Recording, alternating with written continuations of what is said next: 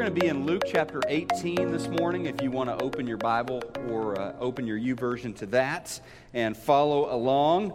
And I wanted to start out this morning with, we've lost some people every year we do in America, and we lost real great this year in Muhammad Ali, truly a one-of-a-kind person. And one of those stories that just is quintessential Ali was back when he was in his prime, and he was traveling with his entourage, and they were all on this airplane together, and they were getting ready to take off, and the flight attendant started going up and down the aisles like they do, making sure everybody's safety belts were buckled, and came to Muhammad Ali, and his was not. And she said, "Sir, before the plane takes off, you need to fasten your safety belt." Muhammad Ali, and this is just classic Ali, looked at her and he said, "Superman don't need no safety belt." She looked at him, and her reply was perfect. She said, "Sir, Superman don't need no airplane." I thought it was great. Well, one of the things that I think draws people to Muhammad Ali, and always has, and makes you either love him or hate him, is that bravado, is that pride, and generally he would actually back that up right in the ring. And so that's something that's winsome about him. There is another form of pride, or another type of pride, that is not helpful, that is not productive, and it would be spiritual pride. When it comes to the spiritual life, it is really a sickness of the soul, and it's something that Jesus had a lot to say about. And before we get to those parables in Luke chapter 18, I would just start out by asking if you remember this story that happened back in 2010. I know you do. It was on the nightly news for over 2 months and basically really captured our attention. Of course, the story of those 33 Chilean miners. Remember those guys who were trapped a half mile, 2,300 feet underground for 69 days. Entombed in total darkness.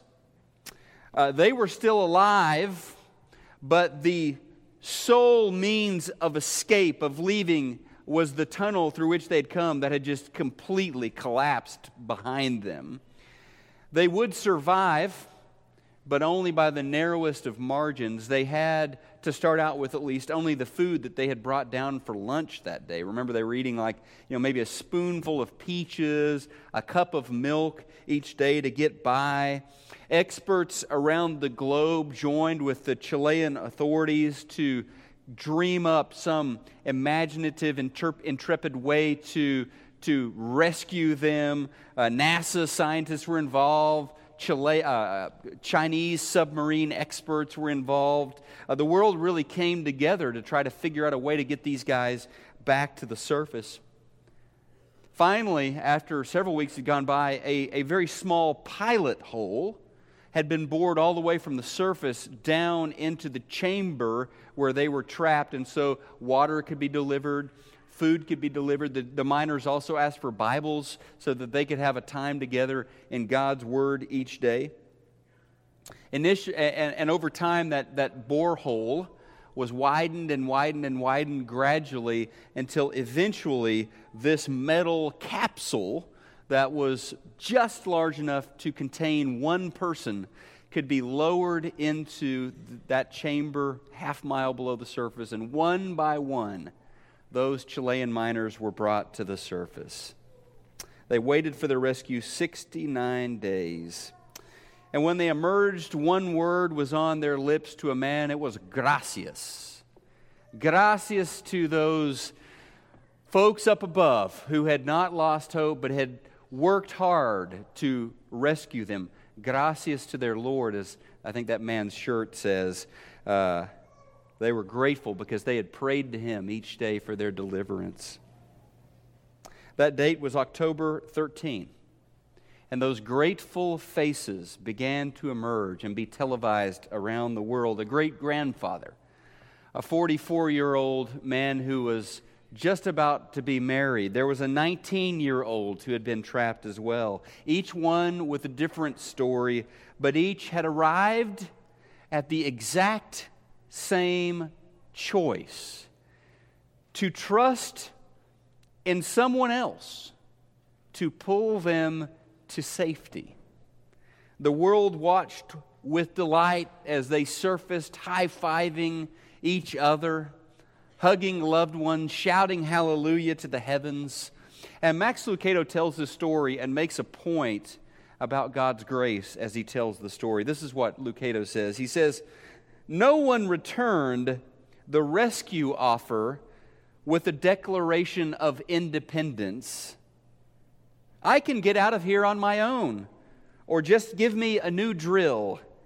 No, they stared at the stone tomb long enough to reach the unanimous opinion, we need help. We need someone to penetrate this world and pull us out. And when the rescue capsule came, they climbed in. And here's the question Lucado finishes with. He says, why is it so hard for us to do the same?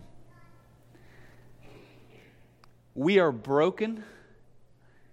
We are hope-starved people grasping for answers.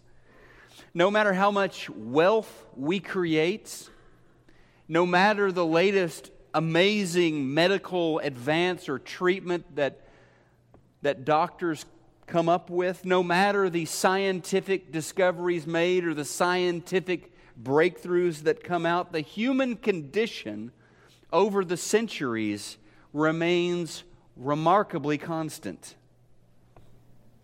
We come to Luke chapter 18, and Jesus will engage us with two stories about God's grace and about this amazing rescue effort that is at work in our world. As God has lowered the Son of God, Jesus, from heaven to earth to be our rescue capsule to deliver us.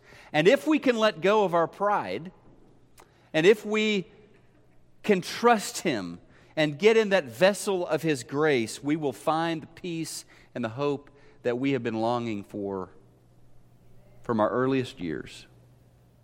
Parable number 1, Luke chapter 18.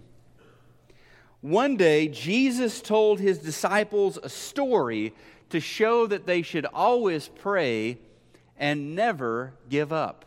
And I want to stop there for just a second. He told them a story to show that they should what?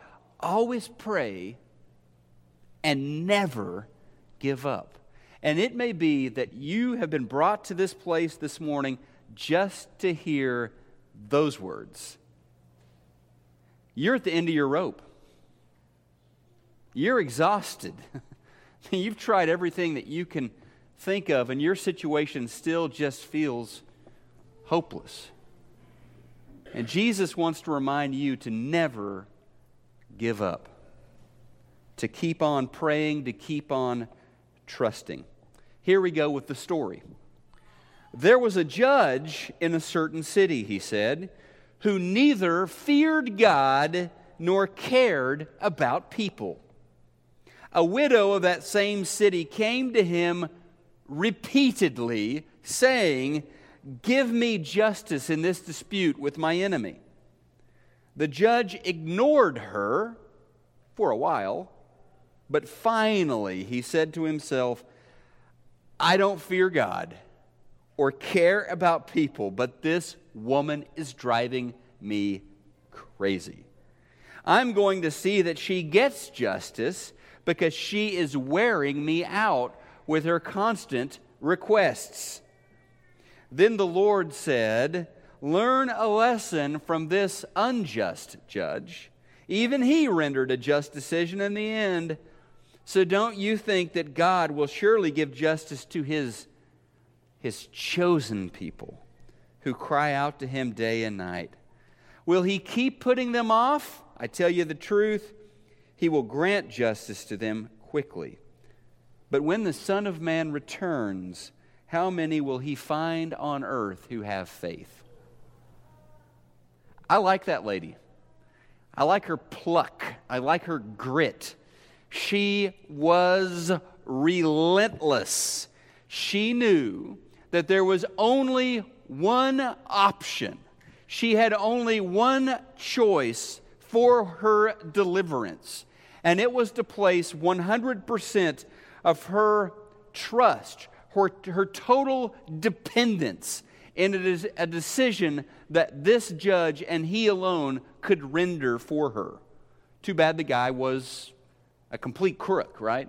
Too bad he didn't care about her, or Jesus says for anybody else for that matter. Now, she was, to the audience Jesus is addressing, she was the epitome of vulnerability. She was a poor widow, no resources really to speak of, no family around her to go on her behalf to try to resolve the situation for her. She is powerless, and the good news is she knew that. She knew that. The widow had no tools at her disposal to dig herself out of the situation. She had very little strength on her own. But she did what she could, and that was to simply ask for help and to believe that victory would be hers. She asked, and she did not give up. Despite her poverty, despite her powerlessness, she believed and didn't stop believing that victory would be hers. Now, maybe you wouldn't go as far as me on this, but when I read this story, every time I read it, I'll be honest with you, I do feel a little bit sorry for that judge. Yes, I know he's corrupt. I know he's not a good person, but I feel a little bit sorry for him. I mean, he had no idea what he was in store for. He tried to avoid her. He tried to ignore her, but she just kept coming. Finally, she wore him out. So he heard her plea, and just to get rid of her, he gave her what she was asking for. Now, you may be thinking, interesting story. Where is grace in that story? And I would say to you, exactly. Because Jesus tells the story and then interrupts at the end to say, yeah, where is grace in that story? She had to wear the guy out. And Jesus tells us exactly, your heavenly Father is nothing like that unjust judge. You see, your Father knows you, loves you, cares for you. Jesus says you are His chosen. You are His adopted daughters and sons. He's not ignoring you. He's not avoiding you. He cares about you, and He hears the words you pray to Him. And when you understand, not just up here in your head, but when you understand here in your heart, how much your deliverer loves you and treasures you, grace comes flowing in. It's at that point that you believe and you trust that the one sent from heaven to earth, Jesus, has been sent into your darkness to pull you out.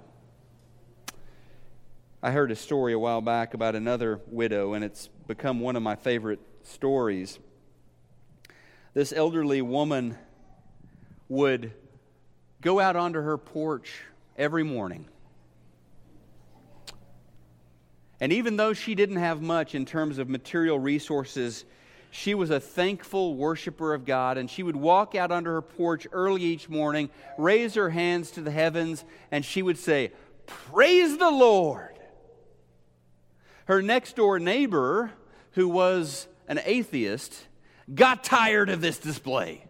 Every morning, praise the Lord. And so he began shouting as loud as he could. Every time she would say, "Praise the Lord," he would say, "God doesn't exist." And this went on and went on. She praising the Lord, he telling her God doesn't exist, until one morning she came out on that porch and she lifted her arms to heaven and she said, "Praise the Lord." But she said, "Father, God, I don't have any money to buy groceries. I don't know how I'm going to feed myself. My cupboard is empty. But I'm going to praise you anyway." And he said, "God doesn't exist." And the next morning, what do you know? She walked out there on her front porch, and there were 2 big bags of groceries. Plenty that she would need to take care of herself for the next month or so. And she said, "Praise the Lord," with tears streaming down her cheeks. At that point, that atheist jumped out from behind the bushes and said, "Gotcha! God didn't buy those groceries for you. I did." Ha ha!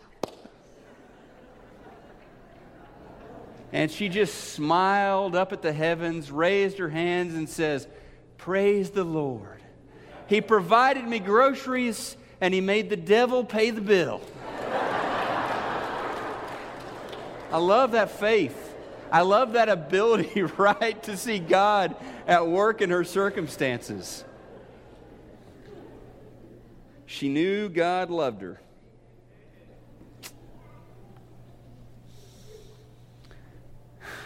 Simple trust. That's what that parable is about. Simple trust. God will provide. In fact, guys, we've celebrated this already in the Lord's Supper. We do this every week. We know God already did provide. Spared no expense.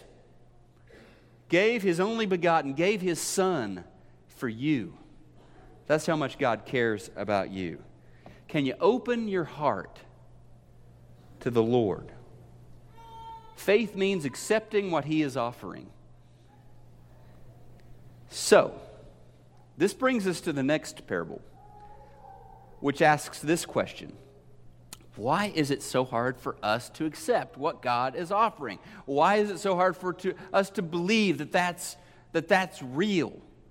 Why do we continue picking up our axes and shovels and trying to dig our way out with our own power? Story number 2, starting in verse 9.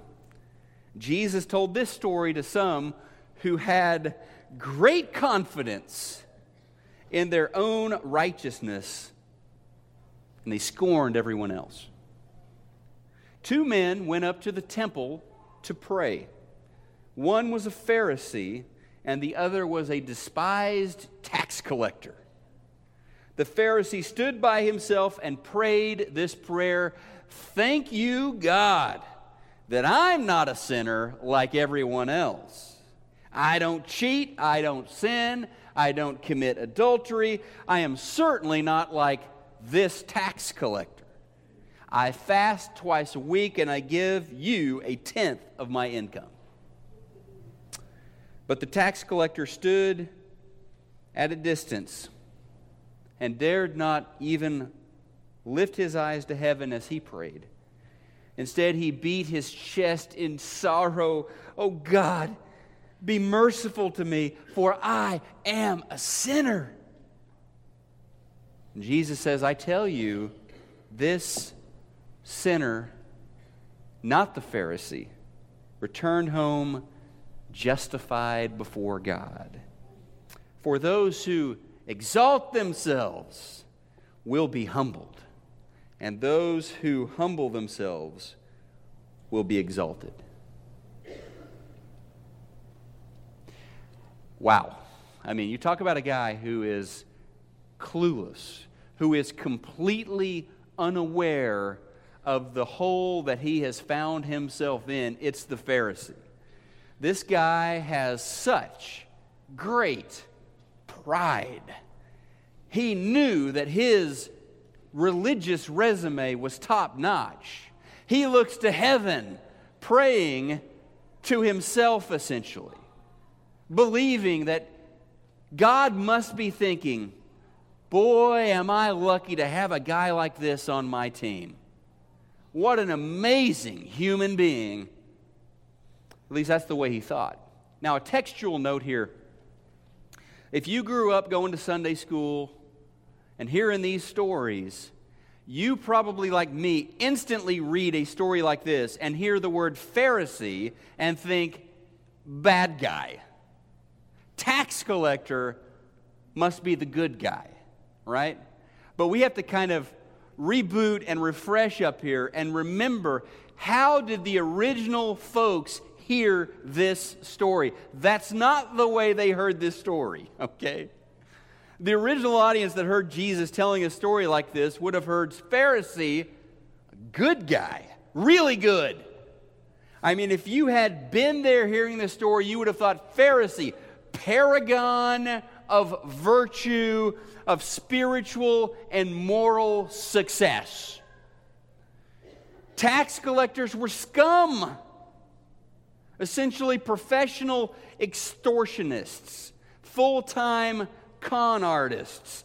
The typical Pharisee was a person deeply devoted to the study of the Word of God and to meticulously, fastidiously implementing everything that they read in God's Word and applying that to their life.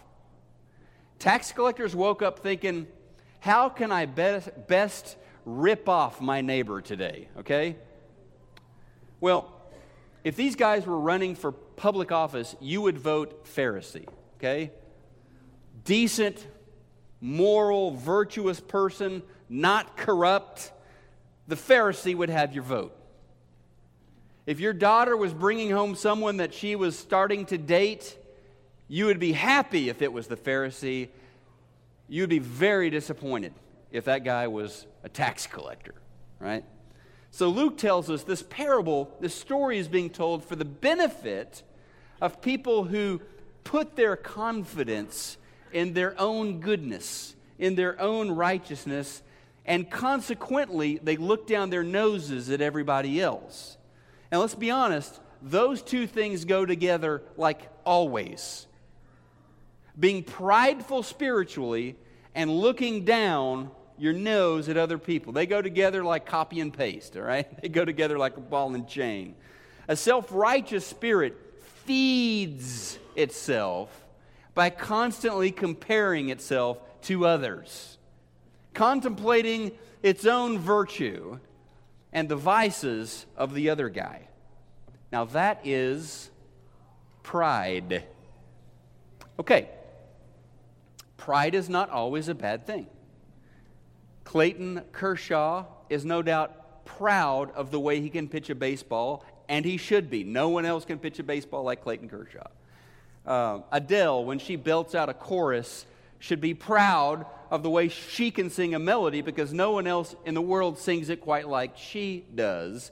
You should be proud of your kids. You should be proud of a job well done, proud of your city for that matter.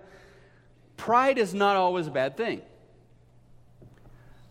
But coming in with Jesus to the realm of spiritual things, matters of the soul, there pride is always a bad thing.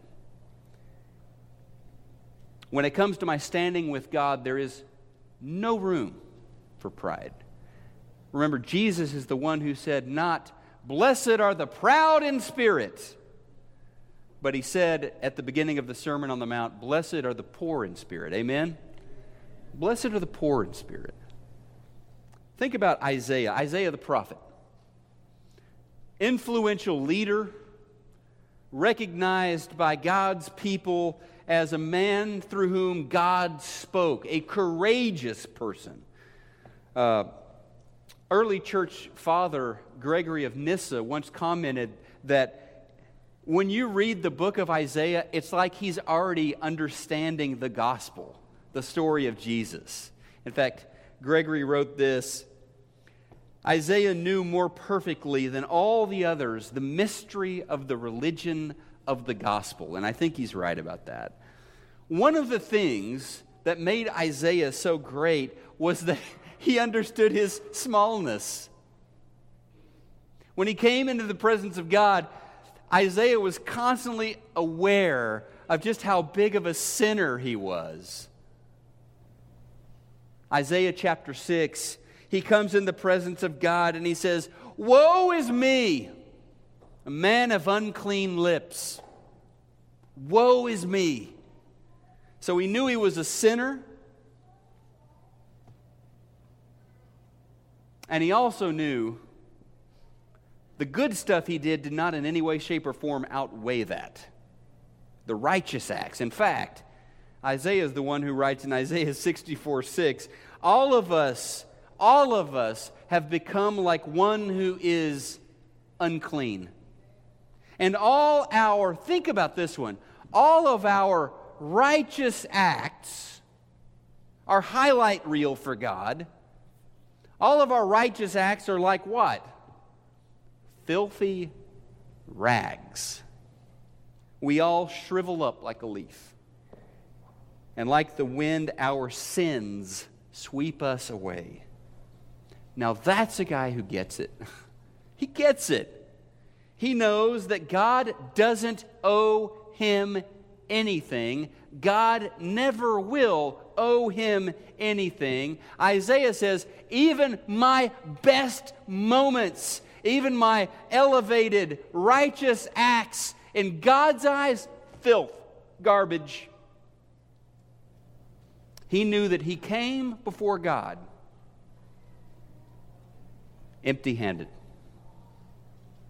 with nothing to offer. Oh, that's sad. No, he knew the reality, and he knew the joy that comes with that. That's why he wrote these words from us in Isaiah 1:18. Though our sins are like scarlet, I will make them white as snow. Though they are red like crimson, I will make them white as wool. The Pharisee thought much of his goodness, took pride in his track record of accomplishment and service to the Lord, and he had the audacity, even the foolishness, to come in the presence of the God of the universe and brag. It's amazing, really. The tax collector came with this Isaiah spirit, this woe is me spirit. He knew he had nothing to bargain with, had no resources to offer to God except one simple, trusting request. God, have mercy on me, a sinner. Without one plea, but that Christ's blood was shed for me.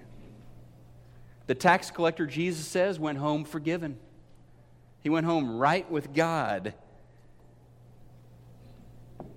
He went home thankful. You don't get to God because you're good. You don't get to God because you know enough or you do enough. Because we can never be good enough. We can never dig our way out of this half-mile deep hole of sin and shame. And so we trust the gospel. When Jesus comes from heaven to earth and dies on the cross for us, we say yes. We say, I'm in. We say, thank you, Lord. And he raises us out of our darkness and shame into his glorious presence. And that grace is available right now. And it is available for the rest of your life and for all eternity. Hebrews chapter 4:16 gives us this invitation. Let us then approach the throne of grace with confidence so that we may receive mercy and we may find grace to help us in our time of need. Are you in a time of need? Go to that throne of grace with confidence, and you'll receive mercy and grace. We'll wrap it up with 4 thoughts. These are just quick things to think about. I'm not going to talk about them. I'm just going to put them out there. 3 things from these 2 parables. The first one is this. It's that nothing is as dangerous as pride, because the last thing a prideful person will do is admit what? They need help. They're good. They got it covered. Thank you, Lord, that I've got my situation under control. The prideful person is cut off from God because they don't think they need His help. As Jesus says in verse 14, and I love the way the Message translates this one, if you walk around with your nose up in the air, you're going to end up flat on your face. That's where pride will get you. The second thing is this. Nothing is more, so it's destructive, but the second thing is nothing is more divisive than pride, because remember what pride does, it makes me think less of you. It makes me think less of the other person, right? Verse 9, some who had great confidence in their own righteousness and scorned everyone else. You can't be united with people. You can't walk in fellowship with people when you're looking down your nose at them, when you feel better than them. Third thing here, humility allows me to accept God's grace, and I like this part. If you look at the story closely, it allows me to accept God's grace and to boldly ask for things I do not deserve. Really? Anything I ask of God in prayer, I don't deserve. I ask humbly that God's grace will be poured into that situation or that request. Jesus says in verse 13, this tax collector would not even look up to heaven, but beat his breast and said, God, have mercy on me, a sinner. Finally, humility unleashes the power of Christ in me because I recognize that anything good that I do is because of Him. Any accomplishments of this church, any accomplishments or acts of service or goodness in my life of devotion to the Lord or in your life of devotion to the Lord, we don't take credit for it. We know it is the power of God at work through us. God is channeling His grace, His mercy, His blessings through His people out into the world. It is not by our power, it is by His power. And that's why we have this amazing verse there, verse 27. Jesus says at the end of these two parables, with what is impossible with men is possible with God. What is impossible with Gordon is possible with God. What is impossible with you is possible with God. It's possible. Because when you recognize your need for His grace and you cry out to God, the God of the impossible begins to work in your life. This morning, will you trust Him? Will you trust His grace and mercy that came to you through Jesus Christ, that has been offered to you at the cross? Baptism is a powerful symbol of just surrendering your life to Jesus. You could do that this morning and call out on the name of the Lord. Maybe you need prayers this morning. We come to Him boldly. We come to Him confidently, not because of our goodness, but because of what was accomplished on the cross. We come to Him, as Jesus says, because we, through the cross, are His chosen. Let's call out to our God together as we stand and sing.